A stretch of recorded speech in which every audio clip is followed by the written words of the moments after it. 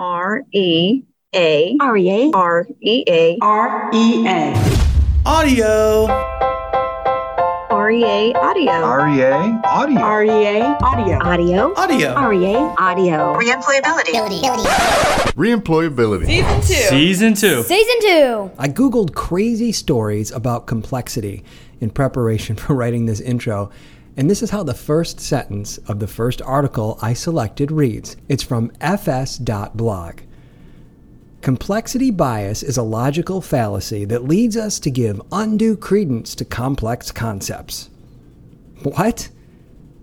Simply stated, it's saying that when humans are faced with two answers to a problem, we tend to select the more complex because we think the simple answer just won't work. Well, it also seems that many times the more complex we get, the further we get away from common sense. TJ Stevens works on the client side for a nationwide distribution company and is implementing a program designed to put the desires and needs of his employees first. Using common sense and a back-to-basics approach, he's hoping to save time, money, and keep good employees on the job as well. Well, TJ, thanks for joining us on REA Audio. Again, because of kind of the way we've reformatted things, I'm really excited to talk to so many people from different parts of the workers' comp industry and folks from outside of the workers' comp industry. And we were kind of put together by a mutual acquaintance. And I'm super excited to learn a little bit more about you and how you got into the industry. So thanks for being with us. I'm excited to be here. So, TJ, what's your story? How did you get involved in workers' compensation? So I was lured into it by a recruiter straight out of college. Right. Maybe some false promises there, but nonetheless, it got me to where I am today. So I'm happy about it. I was an adjuster at Sedgwick for about 3-4 years. And then I got over to the client side in a highly desired position and worked my way up there.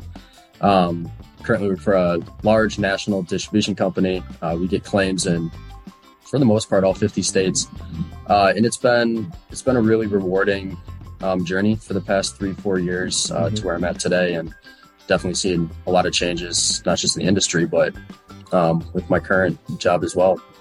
You know, I'm glad you say rewarding, because we talk to people in the industry and they don't always agree with that as far as the rewarding part, right? You said maybe some promises that were made. Almost sounds like you talked to an Army recruiter, right? Yeah, coming from Sedgwick. But tell us a little bit about how that progression's gone. Like what was it about being an adjuster that you saw that could lead into something that was very rewarding? Yeah, so my intentions out of school were actually to go to law school. And so I started on the liability account, handling liability claims, and got promoted over to work comp, and through that system over the next few years. And in working with a number of attorneys just through the claims profession, they all gave me the same advice, and that was don't go to law school right now. Right. It's too expensive. There's too many candidates out there. There's too much competition, essentially. And you'd have to be really the top 5% to make it to where I wanted to be. So right. I decided to go the business route. And for me personally, I'm a glass half full type of guy. So I don't tend to fret on the negative things. And I've been told I take feedback pretty well. So it has been rewarding for me. And I've moved up pretty quickly. And I know I'm young to be in the position I'm in, but I think my mindset has a lot to do with that and my attitude towards the endeavors and issues that I faced. What was it that drew you to law? Why did you want to get into that? And do you see any kind of parallels for what you're doing now? Yeah. So if you ask my wife or my family or anyone that knows me, I love to argue and I love to be right. I always wanted to do tax and finance law. So I love money and I love to argue. So that was always my dream. And now my dream is the business side of things and investing. And that kind of checks both of the boxes. But I think it just comes down to my attitude. And I mean, if you have the right attitude and the right mindset and you're open to feedback and you're open to criticism and willing to grow and trying new things and willing to let new doors open and not being afraid of what you're going to walk into, you can always go back. But I like to grow horizontally, not necessarily vertically. And if you grow horizontally, the vertical growth will come. That's my opinion.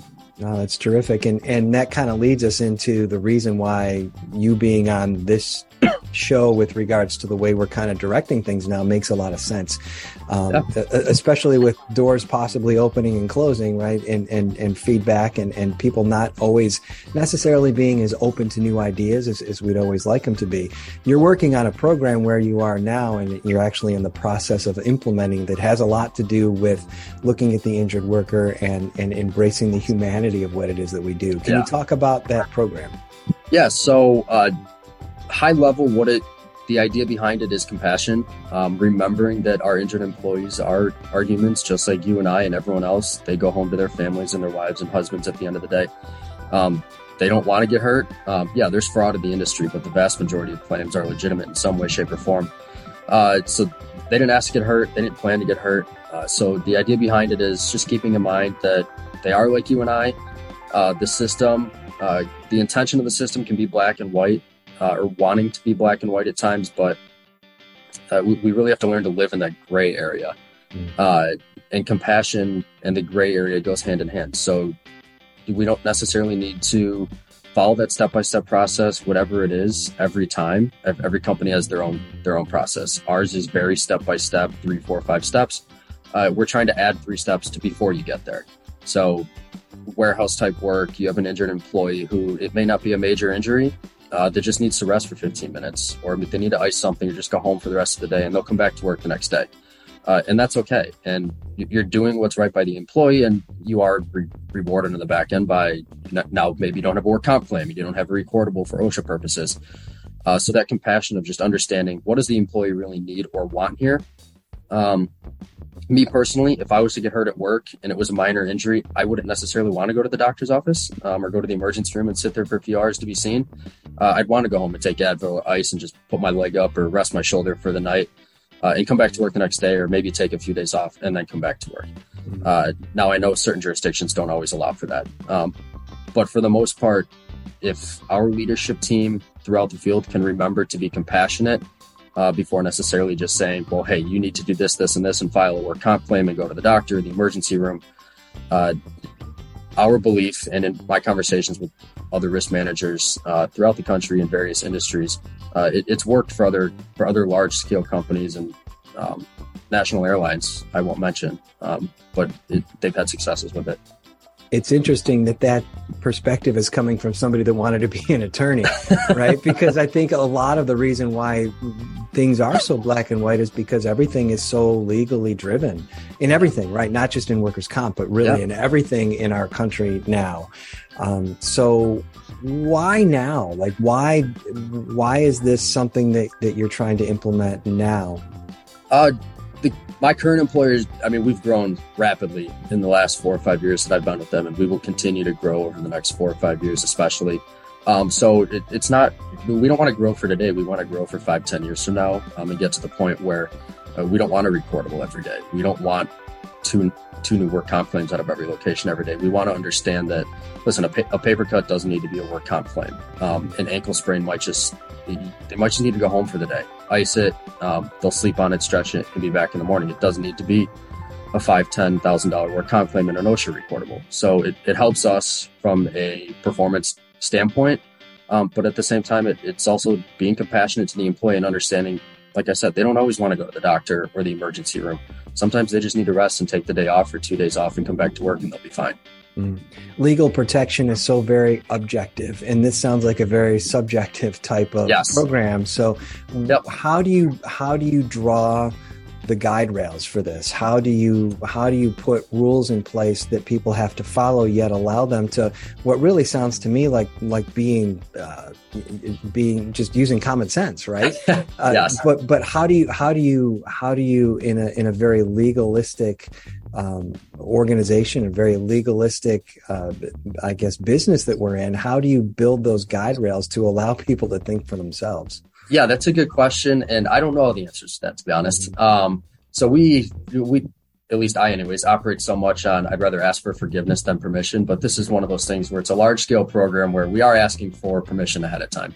And you're right, from a legal standpoint, there's things that our legal department is stern on, that we can't cross those boundaries, and we need to know what those are. And we do know what those limits are. But I have a very good relationship with our legal department. I'm very transparent with them. more so than I even need to be. And I think having that relationship with them allows us to build a relationship between our two teams to be maybe more experimental, to try new ideas out as long as they're within those parameters. And I don't have the data internally that supports this, but I do have data from other companies that does support it. And I think that's critical for them to know that this isn't just something that I pulled out of a hat. I've spoken to other companies that have seen successes with this, and because of that, they're willing to give it a shot. Can you talk a little bit about the specifics of that data? Like, what are you seeing that's kind of helping to sell your case? Yes. So there's a large national airline who I've spoken to. They followed a similar process. They actually got rid of their nurse triage program altogether, and went more so where you're putting more responsibility on their leadership team, and also to be more compassionate. And they saw their reportability rate drop significantly. They saw their total claim count drop significantly. That first year was their largest drop, and then years after that, it more so plateaued. But it dropped off because it wasn't just you got injured, you have to make the call, you report the claim. It was you report it to your supervisor, you have a human-to-human interaction, you live in that gray area, individuals go home. Maybe they just need to stretch or something on site. They just need to ice it, take Advil, whatever it might be.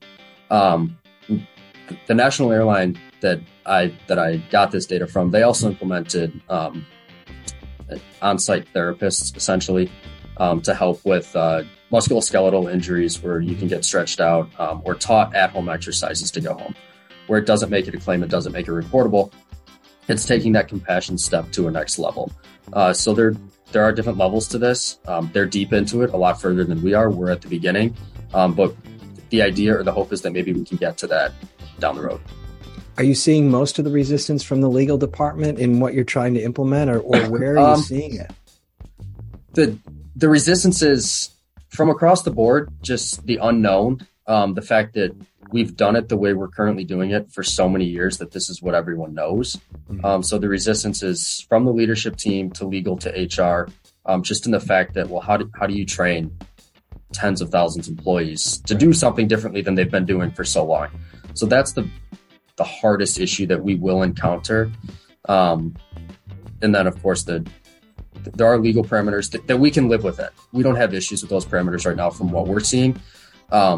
We haven't seen any big issues or hiccups come up at this point. So I'm sure something will come up that will lead us to take a few steps back and rethink. But as we get to that point, we'll discuss and regroup. And if we need to make adjustments, we will. But the biggest hurdle is doing it differently than we've been doing for so long.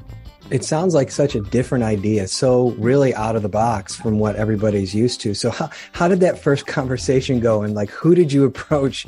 At what level in your company were you like, hey, listen, I got this great idea? Yeah. And they said, you're going to do what? The first conversation was actually with my team and my boss. We sat down and had a team meeting, and the purpose of the team meeting was to just think outside of the box. What can we do differently, or how can we do something differently? Without compassion in mind, how can we do anything differently to improve our numbers or improve the experience?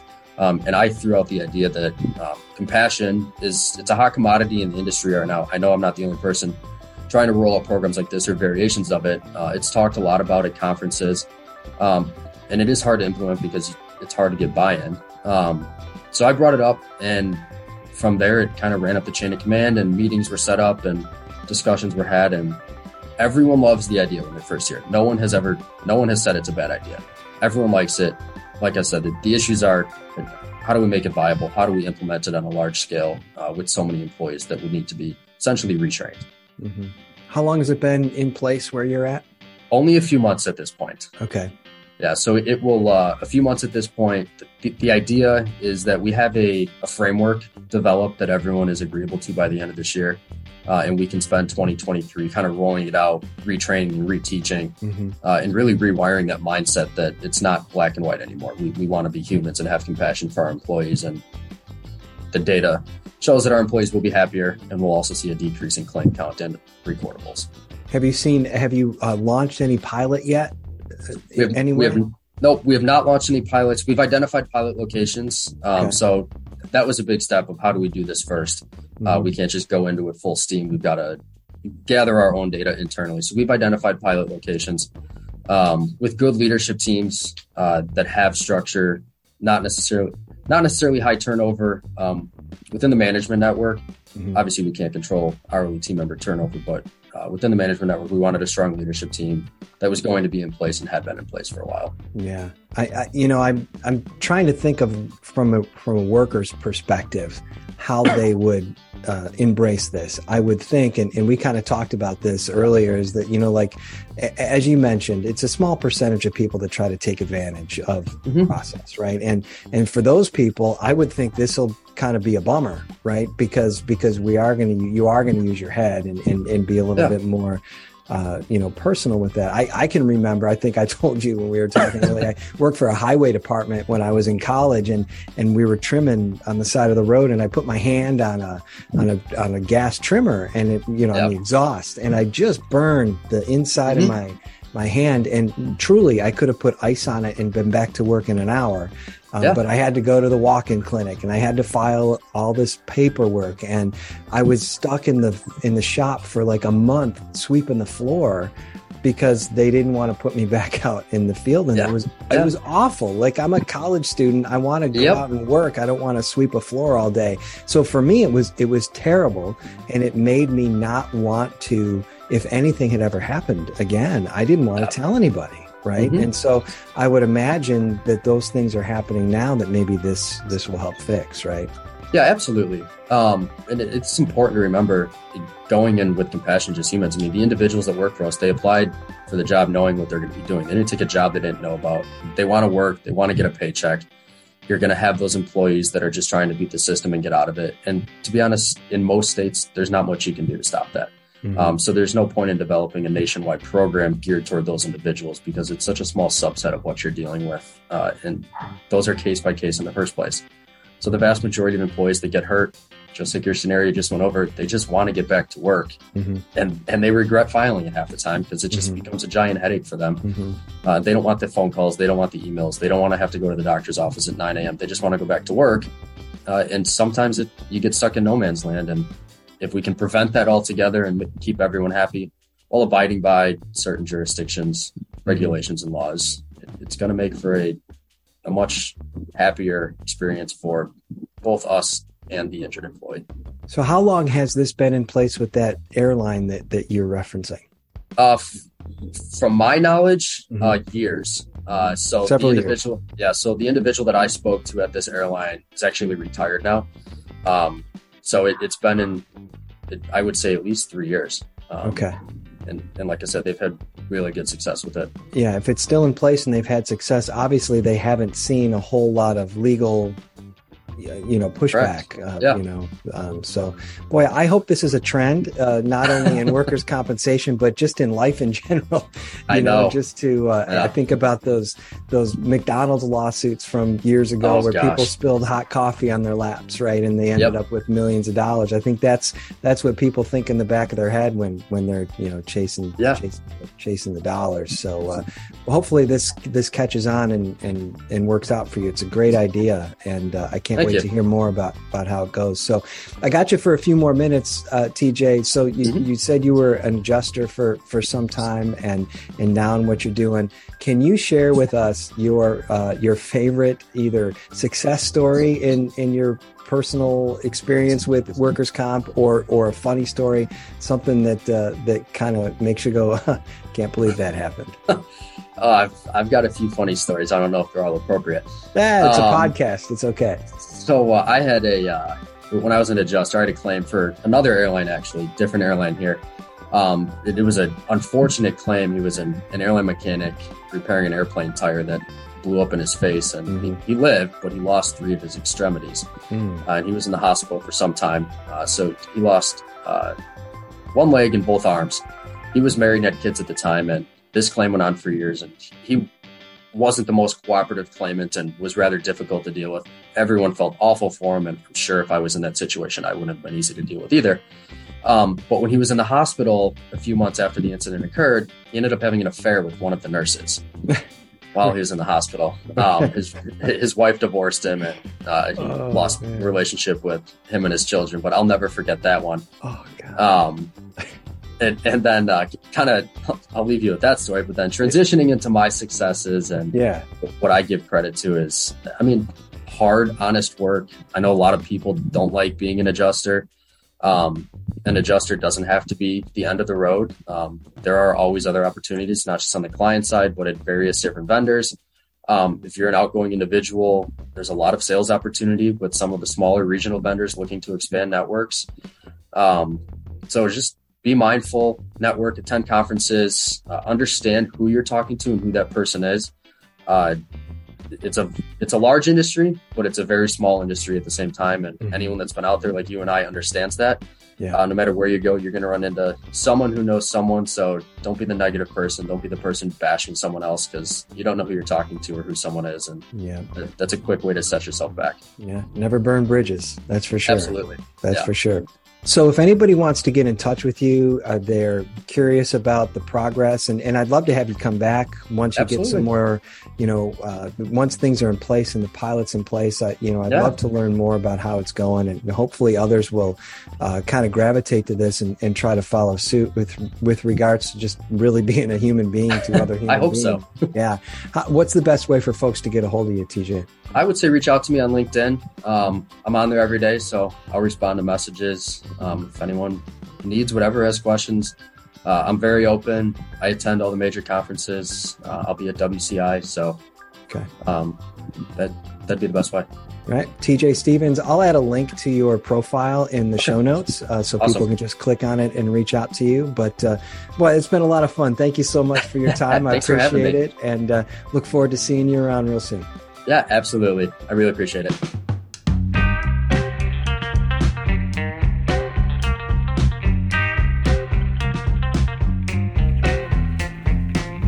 Thanks for listening this week to REA Audio. If you have any comments or suggestions for an upcoming episode, please let us know. Find us on Twitter at REA Audio Podcast. That's the best place for feedback and show suggestions. Also follow REA Audio on Apple Podcasts or Spotify or Stitcher or wherever you get your podcasts. You can also check out more content at listentorea.com. If you have a story to tell or know someone who does, please don't be shy. Email Todd at reemployability.com or tell us on Twitter at REA Audio Podcast. I'd love to chat with you. Have a great rest of your day.